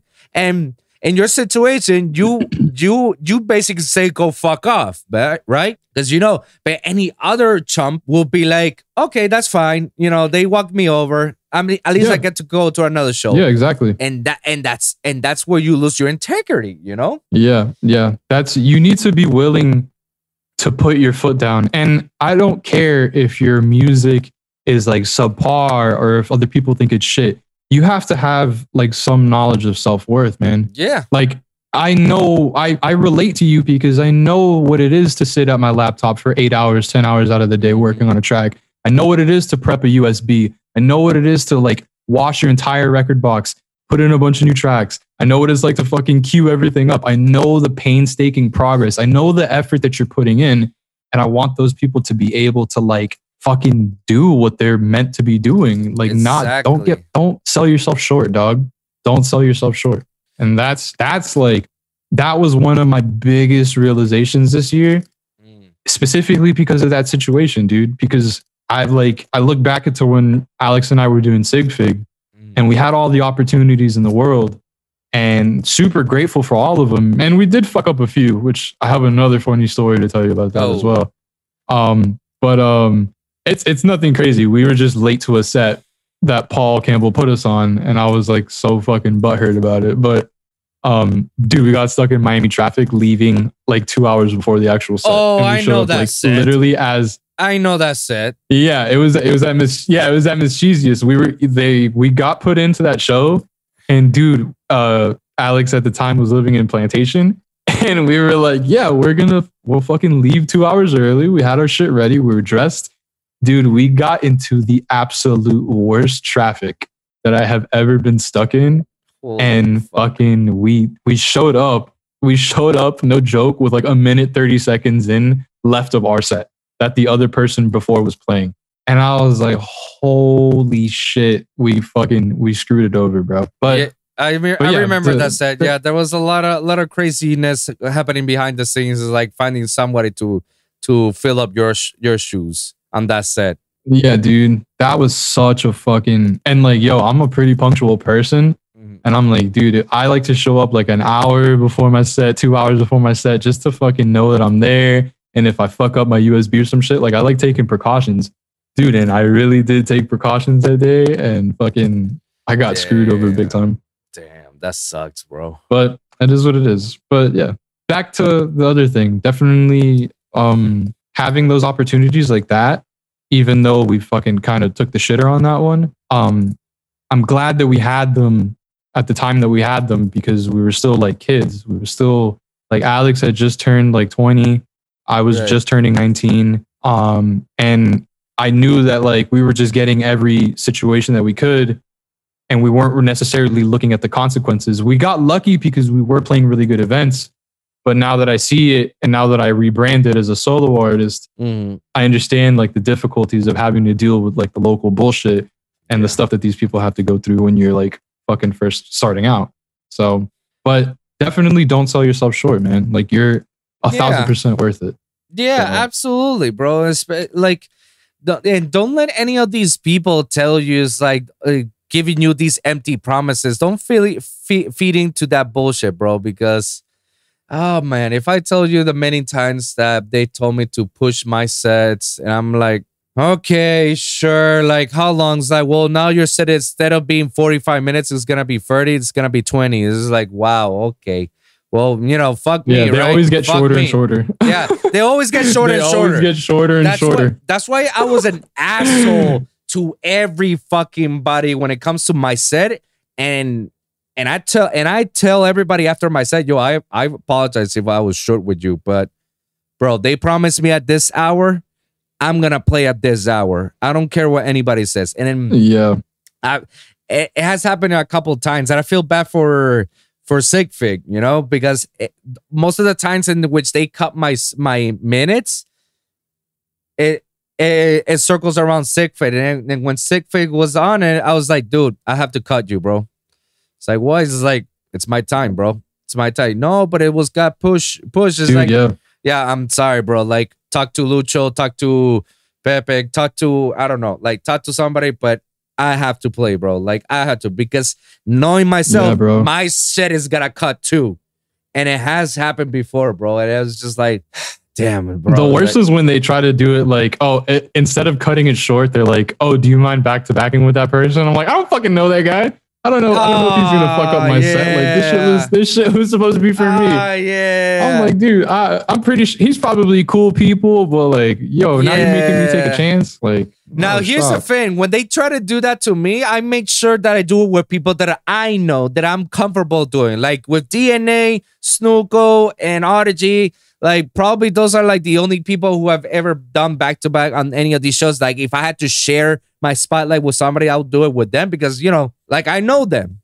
So it's like, okay, cool. Like I'll do those back-to-backs, you know. But if it's somebody that I've never met before or I have met before, but like I said, like I don't know how he DJs, I don't know how he does things, you know, I don't know how he moves the crowd. Yeah, like, you're taking a chance. You're taking a chance. Yeah, no, like I'm not. I don't do that. I don't do it. It's only on people, and I was stern about that. I was like, no, unless I know the person like that, like I'm not doing back to back with nobody. And also you gotta also take a consideration. Some of these guys, some of these locals, like sometimes they don't know how to read the crowd, you know, and they just straight up go with bangers right early on, and you're like, no, dude, you need to chill, bro. You need to work it out. We can't just go ahead and go raw without the lube, without finessing, without foreplay. You need to go foreplay before you like, bro. 100%, dude. 100%. And it's something that I like, bro. Like and it sucks because every time I fucking play, I have to be the one to control the crowd, bro. Because everybody was just like, oh my God, that was a sick banger show, bro. That he was like on the rhythm shit, a banger, blah, blah, blah, blah. I'm like, fucking A. I have to bring the energy back. I have to maintain it, contain it. So that way the opener doesn't feel bad. It's like, oh, it's this asshole who fucked it up. And I'm like, fuck me, right? Fuck me. I know, dude. Oh my God. Bro. Yeah, dude. There's been so many times. We played a lot of shows in like those 2 years, and that was like a very prevalent thing. We're like, damn, bro. And now we had this whole set planned out. We wrote an intro. Right. Like everything was fucking ready. And then now like this dude just played throwing elbows like 6 times. And now I gotta fucking like, it's like, dude, but no, I feel that, bro. I feel that. There's so many funny things that happen in the DJ world. Oh my God, so many things, bro. I remember there's this set that they did Hoochie. You remember that trap duel Hoochie? Bro, I remember dude. They put me as a closer. And I was like, okay, sure, I'll be the closer. Like, fuck, I care. I listened to Hoochie and I was like, damn, these guys are that? Like, their trap is so mellow. Like, it's hard trap, but it mellow. Like, it doesn't hard. So I was like, sure, I guess. They put me as a closer. Every guy before Hoochie, they were all rhythm heads. They were all rhythm heads. So they were all with their doublets and shit. And I say this with all my heart. I hate rhythm. Okay, thank God. I didn't want to be the only one to say it. I'm an advocate. I'm an advocate of saying, yo, rhythm is basically the techno version of dubstep. Yes, dude. I have so many friends that like do it too, and like I want to like fucking support you guys, but fuck, dude. Like I do, and don't get me wrong, I do support my friends. I support all my rhythm homies. Even fucking like Vaxel does his shit. Yeah. Fucking Wayne has messed around with it. I support them 1,000%. But yeah, you will never fucking catch me at a rhythm show. Nah. You will never catch me at a rhythm show. Never, bro. You won't catch me dead at one unless some fucking crazy show is happening and I needed to be there. But fuck that. I'm not. I can't. I tried and I hate it even more. Like if you give me some rhythm like from Virtual Riot, okay, I can fuck with that type of rhythm. But if you give me some rhythm from Infect and Murder, I can't fuck with that, bro. I honestly can't. Dude, because it's just so... It's cool if you drop a track like once every couple of like whatever, but like, dude, an entire like hour of rhythm, I'm going to blow my brains out. No, I can't. Like, one or two, sure. Just to mellow things out. But if you go the whole set with just like and it's the same. Oh my God. Oh my God, dude. And I was like, Nah, bro. Nah, don't give me that bullshit, bro. I got mad with that Hoochie show because it's bro. like all I heard was just rhythm all night. And then when Hoochie came along, it did its thing, and I was like, okay, now it makes fucking sense. Now I know why it's so mellow. Now I know why they put me as the closer, because I'm the only one who's capable of throwing a heavy set, and I need to keep everybody stay, you know. But that Hoochie shit was a shit show, to be honest, because there weren't anybody there. It was just like, if I had to count, there was like at least 20, 30 people for that Hoochie show in space. That was horrible. And then by the time I was playing, there was nobody. So I was like, all right, cool. I just played for 10 minutes. Awesome. This space is supposed to close at 5 a.m. I just did a 10-minute set. Yay for me. Oh my God. I drove out here, spent fucking gas, and I'm only going to play for 10 minutes. I was fuming. Oh my God. I was fuming. I hate that.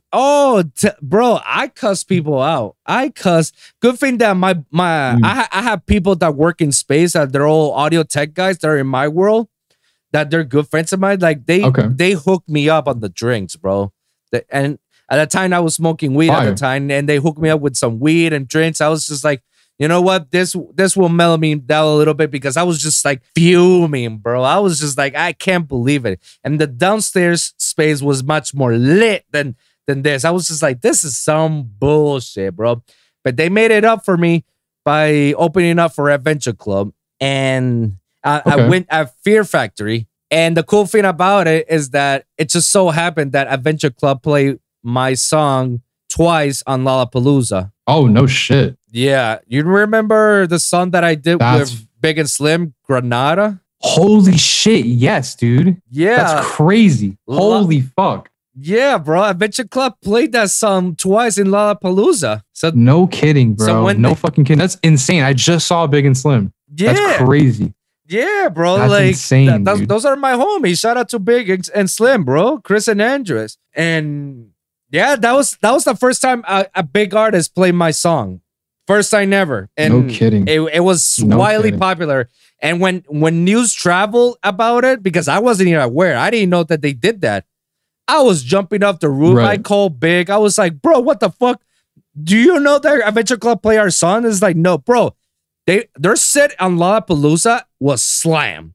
There was a lot of people. It was by the time it was in the 11th minute of the set, and it was just slam. And people were just fucking with it. No fucking way. And it was because of that, the promoters were like, okay, then, hey, do you want to open for Adventure Club? Because we know that they play your music. I'm like, fuck yeah, when I open up for them, the fuck? Like, what? Dude. Of course I did. That's fucking huge. That's huge. That was huge. That's huge. That was probably the best night of my life, because that was actually the first time Nitty Gritty debuted himself as a DJ. Like, he opened up in Fear Factory when there was literally nobody out there. We were all there jamming for his shit.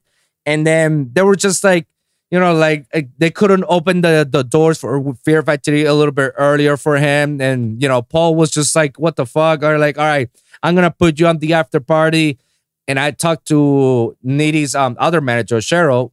Shout out to you, Cheryl. You're going to come to an episode whether you like it or not. She was dope. She's family. She's family. And I told her, like, hey, I'm opening for Adventure Club. Why doesn't he come over and do a back-to-back with me? And like, no, we can't do that to you. No, like, you know, like, that's your set. You work hard for that one. Like, you can't do that. Well, don't worry. We'll put it on the local stage. I'm like, nah, fuck that. Just tell him to come over. Like, we're going to have a fun time. I mean, he and I would be practicing together. It's like, why not? Just tell him to come over. Yeah. And we did, and we fucking nailed it in that show, and the rest is history. That's awesome, dude. That's awesome. Dude, I gotta fucking I gotta give props to Ricky, bro. Because he was the first track that Alex and I had worked on. Because when he came out with the Confession EP, he did like the remix competition. Right, yeah. And I remember Alex and I, like, we at the same time we texted each other and we're like, yo, like, Nitty's doing a fucking remix competition. We've been listening to these tracks for like the last 2 weeks. Dude, why don't we like fucking try it? Like we've met him a couple times before. Like we're cool with him. And bro, I remember he did both tracks. Or rather, he did one off of Confession, and then he did one of his other ones that he did like on a debut EP. And I was like, all right, look, bet Alex, do one song, and then I'll do another song, and we'll fucking like we'll swap ideas in the morning. I'll send you the version that I did for this track, and you send me the other one. And bro, within like 2 days, we had 2 fucking really good like remixes. One of which he ended up playing at Space Yacht. Oh, and that was like the first time that like a bigger artist had ever played something that like I had made like at a bigger stage and like in front of so many people. And we didn't find out up until like, bro, no joke, like probably like a month and a half after. And we were like, holy shit, because the set ended up getting recorded and then published on SoundCloud. So it was fucking insane. Set. The Space Yacht said, yeah. Holy shit. Yeah. You guys were, they played like your remix. Yeah, dude. I remember he played like the original, obviously. And then like at the breakdown, he ended up queuing up ours. And like we were fucking flipping out. I remember because at the time I was at SAE and we were in the Toft room, which is like one of the studios there. Wait, hold on. You're an SAE alumni? I was attending and then I had to stop and now I'm finishing up. So I'm actually technically graduating now in November. Bro, I'm an SAE alumni. There you go. Same house. Same house. Bro, me and Ricky, we literally graduated together. Yep. We were in the same modules. Yep. That's fire, dude. That's fire. Holy shit, fire. Another SAE alumni in my show, bro. You're number 5 in my show. Huge shout out. That's what's really up. No kidding. Yeah, you're my number 5. Yeah, Ricky was 1. I have Frank Socorro in it as well. Yesterday I had another one of my alumni, Chavalo, who sells as well. And you're number 5. Dude, yeah. Yeah. I'm an SAE baby. Let's go. Let's go, SAE. Dude. See, we're taking over, bro. We're taking over. Dude. Yeah, that's what I'm talking about. Shout out SAE. Hey, I gotta give my props to SAE because it's because of SAE I am where I am, bro. I like half of the stuff that I've done, 100%. that I've managed to pull through. If it wasn't for the knowledge that I got from SAE, I probably wouldn't be this far, you know? Like shit, it's because of SAE. Yeah. No, I just so happened to be with somebody and he was telling me about, hey, Life in Color is looking for DJs. And then from looking for Life in Color and DJs to where I am, I'm like, bro, it all happened in SAE. It's wild. Yep. That's what's up. I have such a love. I have such a love for everybody at that school and for everybody that like teaches there and hangs out there and all the staff, bro. Those people are the fucking bread and butter, dude. I love those guys. So, but yeah, I was in the room and somebody sent us a DM and they're like, yo, Nitty just played your shit. And we stopped the session that we were doing and we hooked up our laptop to the board. Yeah. And we were listening to that. I remember we played it, dude, like fucking like 7 times because we just couldn't believe it. And yeah, we ended up fucking finding out that we played our shit. That's fire, bro. Congratulations on that. That's fire. Appreciate that, bro. So let me ask you, because you actually was talking about making remixes. What's actually your creative process when it comes to making music? Honestly, I have like a weird dogma where I always tell myself the music writes itself. You're going to catch ideas. You're going to catch, like, for instance, all my ideas for some reason, I've only ever told like one other person this, but all my ideas come to me while I'm in the shower. I don't know what the fuck it is. That's like... It's like one of my. It's like, I guess this is my happy place. Hey, there's actually a psychology behind it, and if you watch Nitty Gritty's episode that I did with him, we actually dwelled into that and we discussed it. And the reason why there's a joke about like, oh yeah, all the great ideas come in the shower. It's because normally your bodies, you do stuff automatically without thinking, like. When you go to sleep, you do that automatically. You don't have to think about it. Like, you just go to sleep. When you have to take when you have to take a shower, you know what you have to do. You shampoo, soap all around, water, that's it. That's automatically. You don't need to think that. When you're driving, you don't need to think much about driving. You already know. Your body is already like set and programmed to do that stuff. So when you're doing stuff like that your body does it automatically and you don't have to think of, literally there's a psychology behind that it frees up your brain from space. Like it frees up space inside. Okay. And literally that's when other stuff that you've been thinking before comes into fruition. Like that whole creative part of you, like all of a sudden comes like, oh my God, I know how to do this. Oh my God, I know how to fix this. Like, oh my God, I love this beat. I'm humming into this song. I fucking love, I gotta go straight to the dog.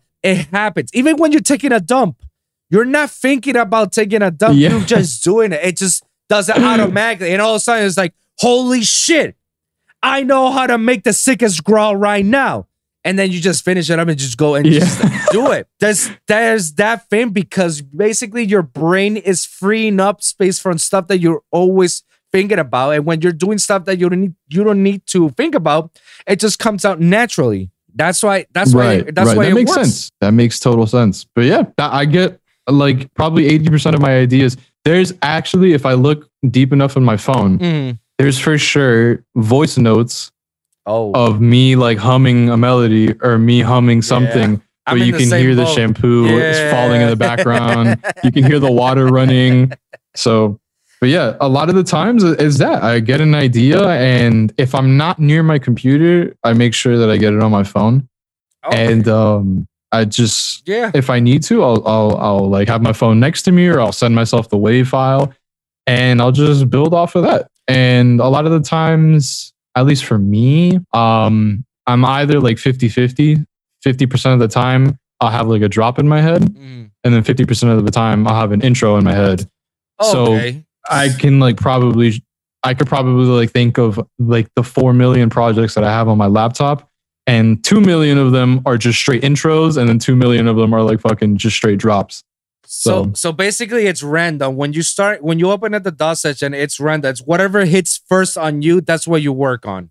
Yeah, pretty much. Okay. I do have a weird thing where I know if something is sounding good, and if I have the idea there, whether it's the intro or a build up or a drop or a breakdown, whatever it could be, I know that maybe the rest of the track isn't going to come to me right then and there. Sometimes it does. But I know that if I work on that one chunk and make it sound exactly how I hear it in my head, then the rest will come eventually. But yeah, that's pretty much it. Like I said, the music writes itself. You just got to catch it at the right opportunity. Okay. So when it comes to sound designing, do you believe that sound designing is a luxury or a necessity? Dude, that's a good fucking question. I know. I asked this to every producer. I think it's a skill in today's day and age that even if it's like a beginner's sense, if you can get that down, you're already putting yourself above a larger group of people that are only working with presets. And I'm not saying using presets are wrong. Like if you load up a preset and you tweak the fuck out of it, whatever, that's fine. I don't give a fuck. But you're already putting yourself, because you're going to know what sounds like what. And you're going to know what this knob does and what this filter does and what this envelope does to this thing. You know, like everybody fucking uses Serum. Yeah. Everybody uses Serum. I know you guys I know whoever listens to us at one point, you fucking put on FM to A and you crank the fuck out of that knob and you liked what it sound. So a lot of it, I do think it is definitely a necessity if you want to start beating the curve. I definitely think that once you get to a legendary status where you know, like, damn, I know how to use like Serum or Phase Plant or Silence to the point where like you know how to do everything in that fucking VST or whatever it could be. At that point, it's a luxury because you already fucking know what you want. And that's just going to take like a little bit of time for you to go and fucking get that done. I like that. I literally dedicate like days to where I don't even really write music. I just sound design for like maybe an hour or two. I come up with something, and I've been doing that, no joke, for like 2 years now. Right. And that's like the one thing that I don't regret at all, because I'll like be bummed out that like I didn't write anything, but I know that I just whipped up like fucking 3 or 4 sounds that I'm gonna eventually use later on in like another project. Like I have this one specific like weird FM flute sound that is so like common now in my tracks that like it literally came from one of those sessions, and now I fucking make sure that I use it because I don't hear anybody else that has that sound. And becomes your own signature sound. And that's how you actually separate yourself 100%. from everyone else.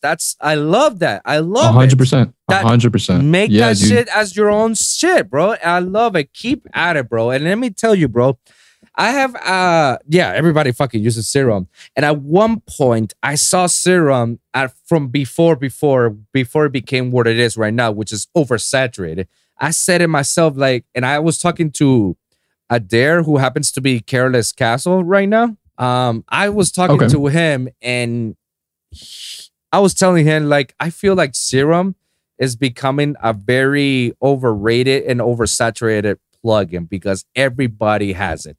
Everybody and their mother has it. And everybody tends to use the same formula, you know, like it's no longer a secret. Like everybody knows it. And he argues back to me and say, like, well, you know, that's if you have no creativity. That's if you want to sound the same.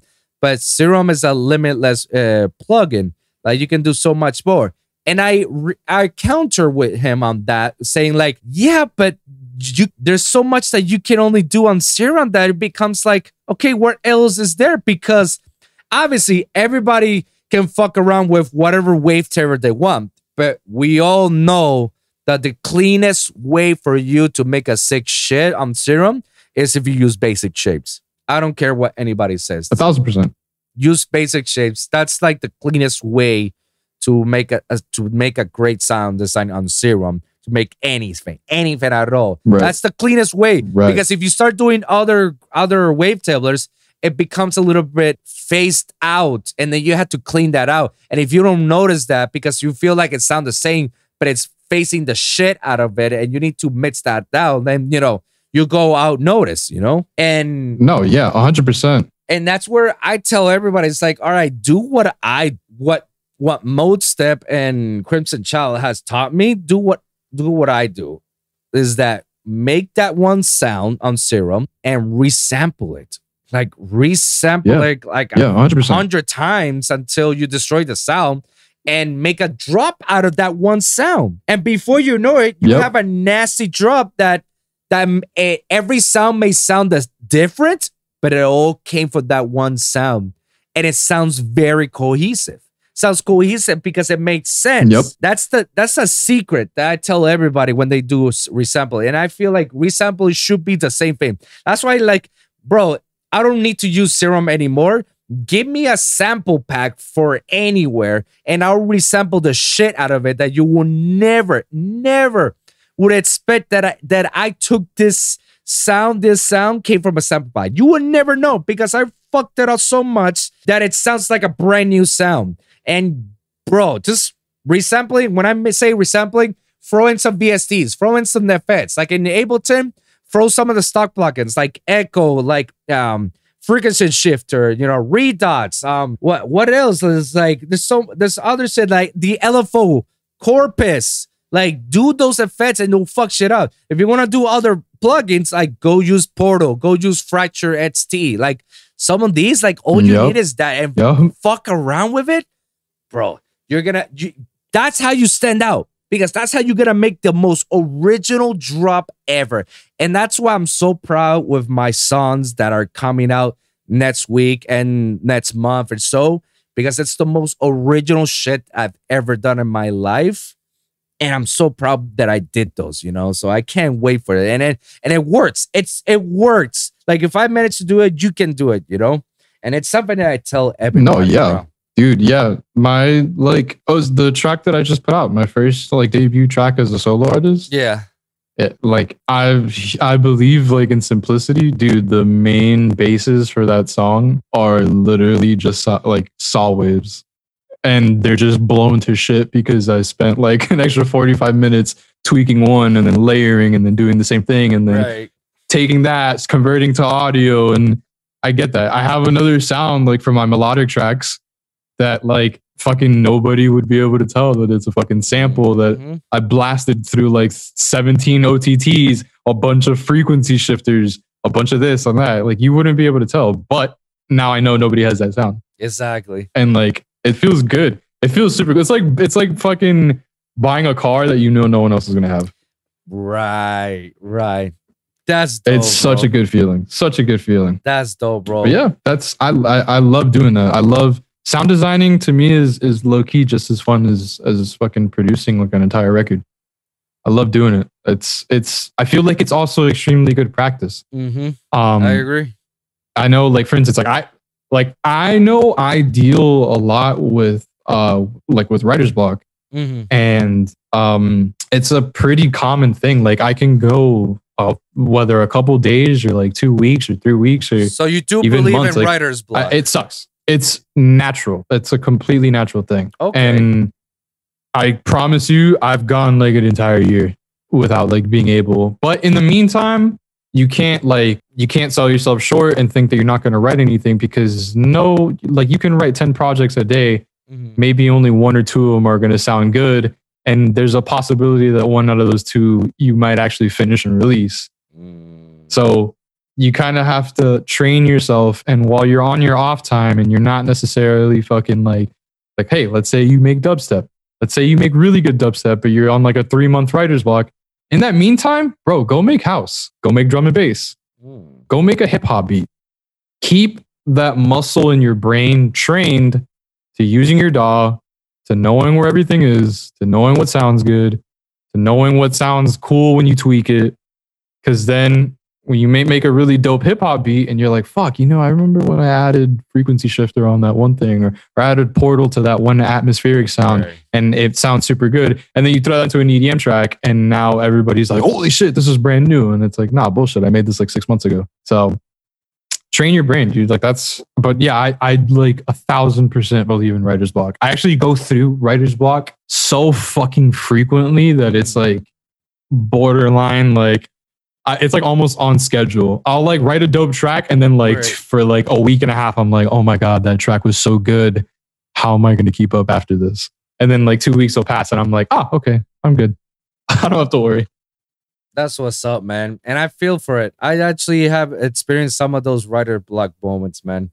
Yeah, like when I'm in that, I just do some of my hobbies, I just detach myself and do stuff that I genuinely like. And then eventually it's gonna bite me back and say like, oh shit, I gotta go back to the studio. Like I need to finish this. So, I feel that, dude. We're gonna I have the same thing. Go ahead. I was gonna say that no, I have the same thing. Like when I'm not producing, I engineer. I'm not removing myself from music at all. I'm just doing different shit and keeping my brain in the same headspace so that I know when I go to sit down, I'll be able to write again. But that's pretty much it. So we got like a few more questions and we can wrap this up, man. First one is, why is it that you decided to call yourself The Hunted?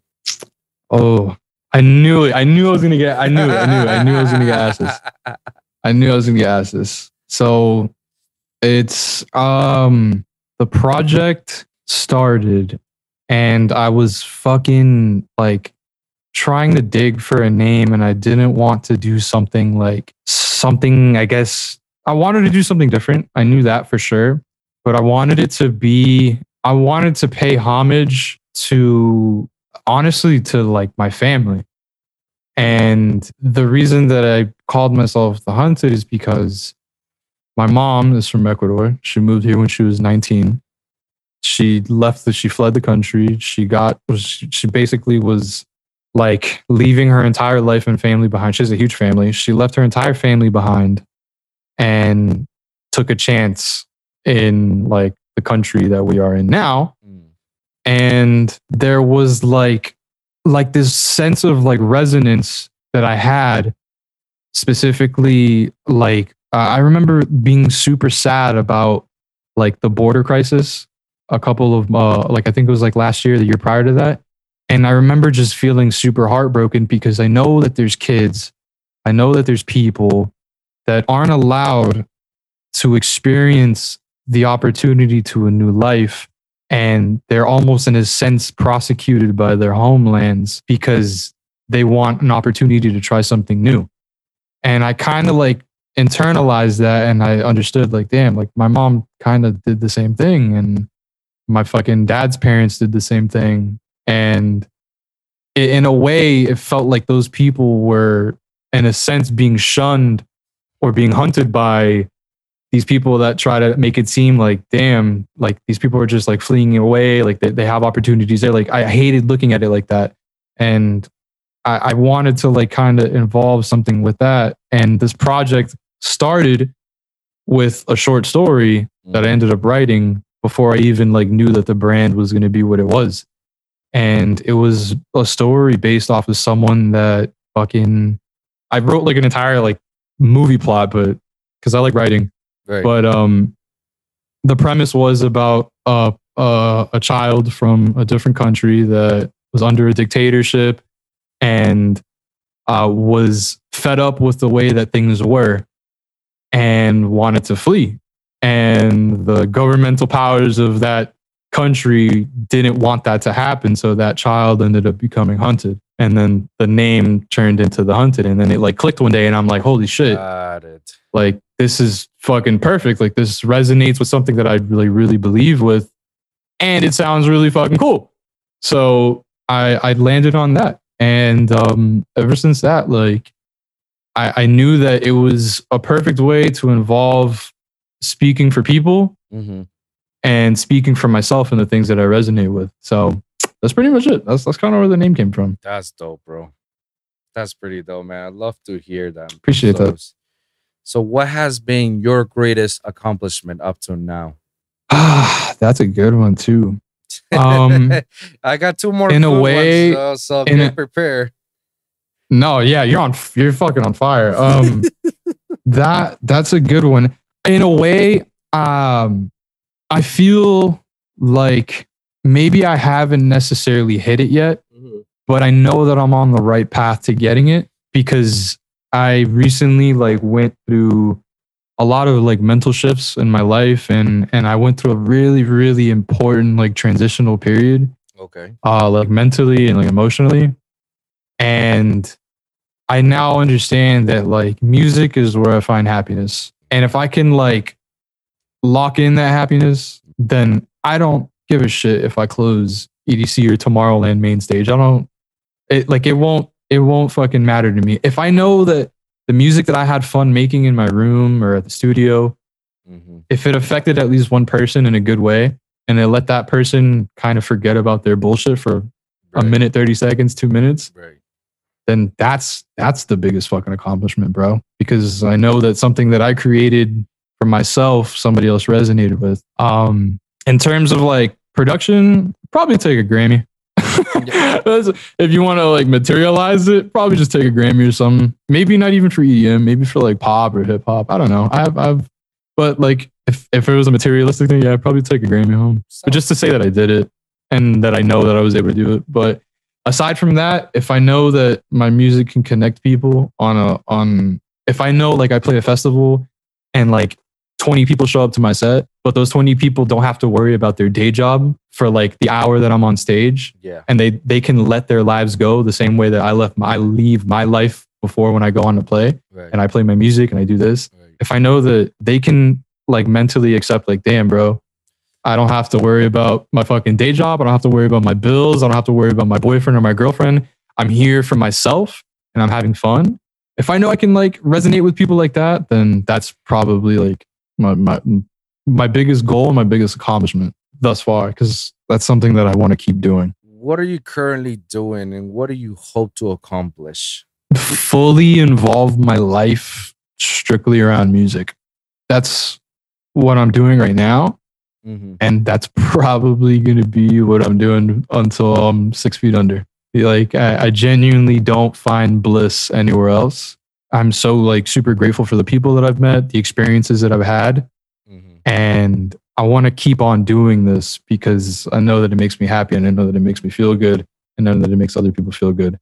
As for what I'm doing right now, making music every day, living like a double life where like my first 12 hours out of the day, I'm an engineer. And then the next 12, I get to come home and play on Ableton for 12 more hours. So it's kind of like I've been calling it like the Spider-Man complex. Yeah. So like during the day, I'm Peter Parker. At night, I'm the Hunted. That's it. Sounds dope. So that's pretty much what I want to keep doing. One last question and we can wrap this up. Let's just say that out of the blue, you're walking down the street and an alien spaceship came down and went to you straight and says like, yo, Hunted, we need your help. Only you can help us, man. You're the only person that's around. Please come over to our spaceship. We need your help. But before you do, here's a piece of paper. Write 3 pieces of advices that you will give to someone. What are those 3 pieces of advice? Okay. Know your worth. Understand that you're like to elaborate. Know your worth and understand that no matter whatever happens to you in your life and whatever uphill struggles or your lowest moments and your high moments, keep that with you. So keep like don't sell yourself short. Know your worth. 2, don't live with regret. Take everything in for what it is, whether it's good and bad, and be grateful. And 3 is just have fun. You're on borrowed time. Nothing is guaranteed. So make the best of whatever it is that you do. That's pretty dope, bro. I like that, man. Well, man, thank you so much for this, bro. I really appreciate you coming over to the show. I had an amazing conversation with you and got to know you even further more, man. And you're such a dope person, man. I look forward to hearing you as a fellow SAE and as a fellow producer. I look forward to listening to you even more and more. I wish you nothing but the best. Please send me some of your music. I would definitely want to hear some of that stuff. And before we leave, plug yourself. Thank you. Plug yourself out. Let the people know where they can find you and what can they expect from you in the future. Sick. Okay. Okay. I always like run this in my head, but the Hunted Music _ on Instagram, SoundCloud.com/the Hunted Music, Twitter, same thing. You can find me on Spotify, iTunes, all those other platforms, blah, blah, blah. And what am I going to be doing in the future? Cool. I'm probably going to start playing shows again soon because I'm almost done with school. So I get to see you guys out there. Lots of new music coming. Promise. That's what's up, man. Peace and blessings. Kisses. There you go, man. Well, thank you very much, Hunter, for coming here to the show. You're a friend of the show. You're more than welcome to come back here, man.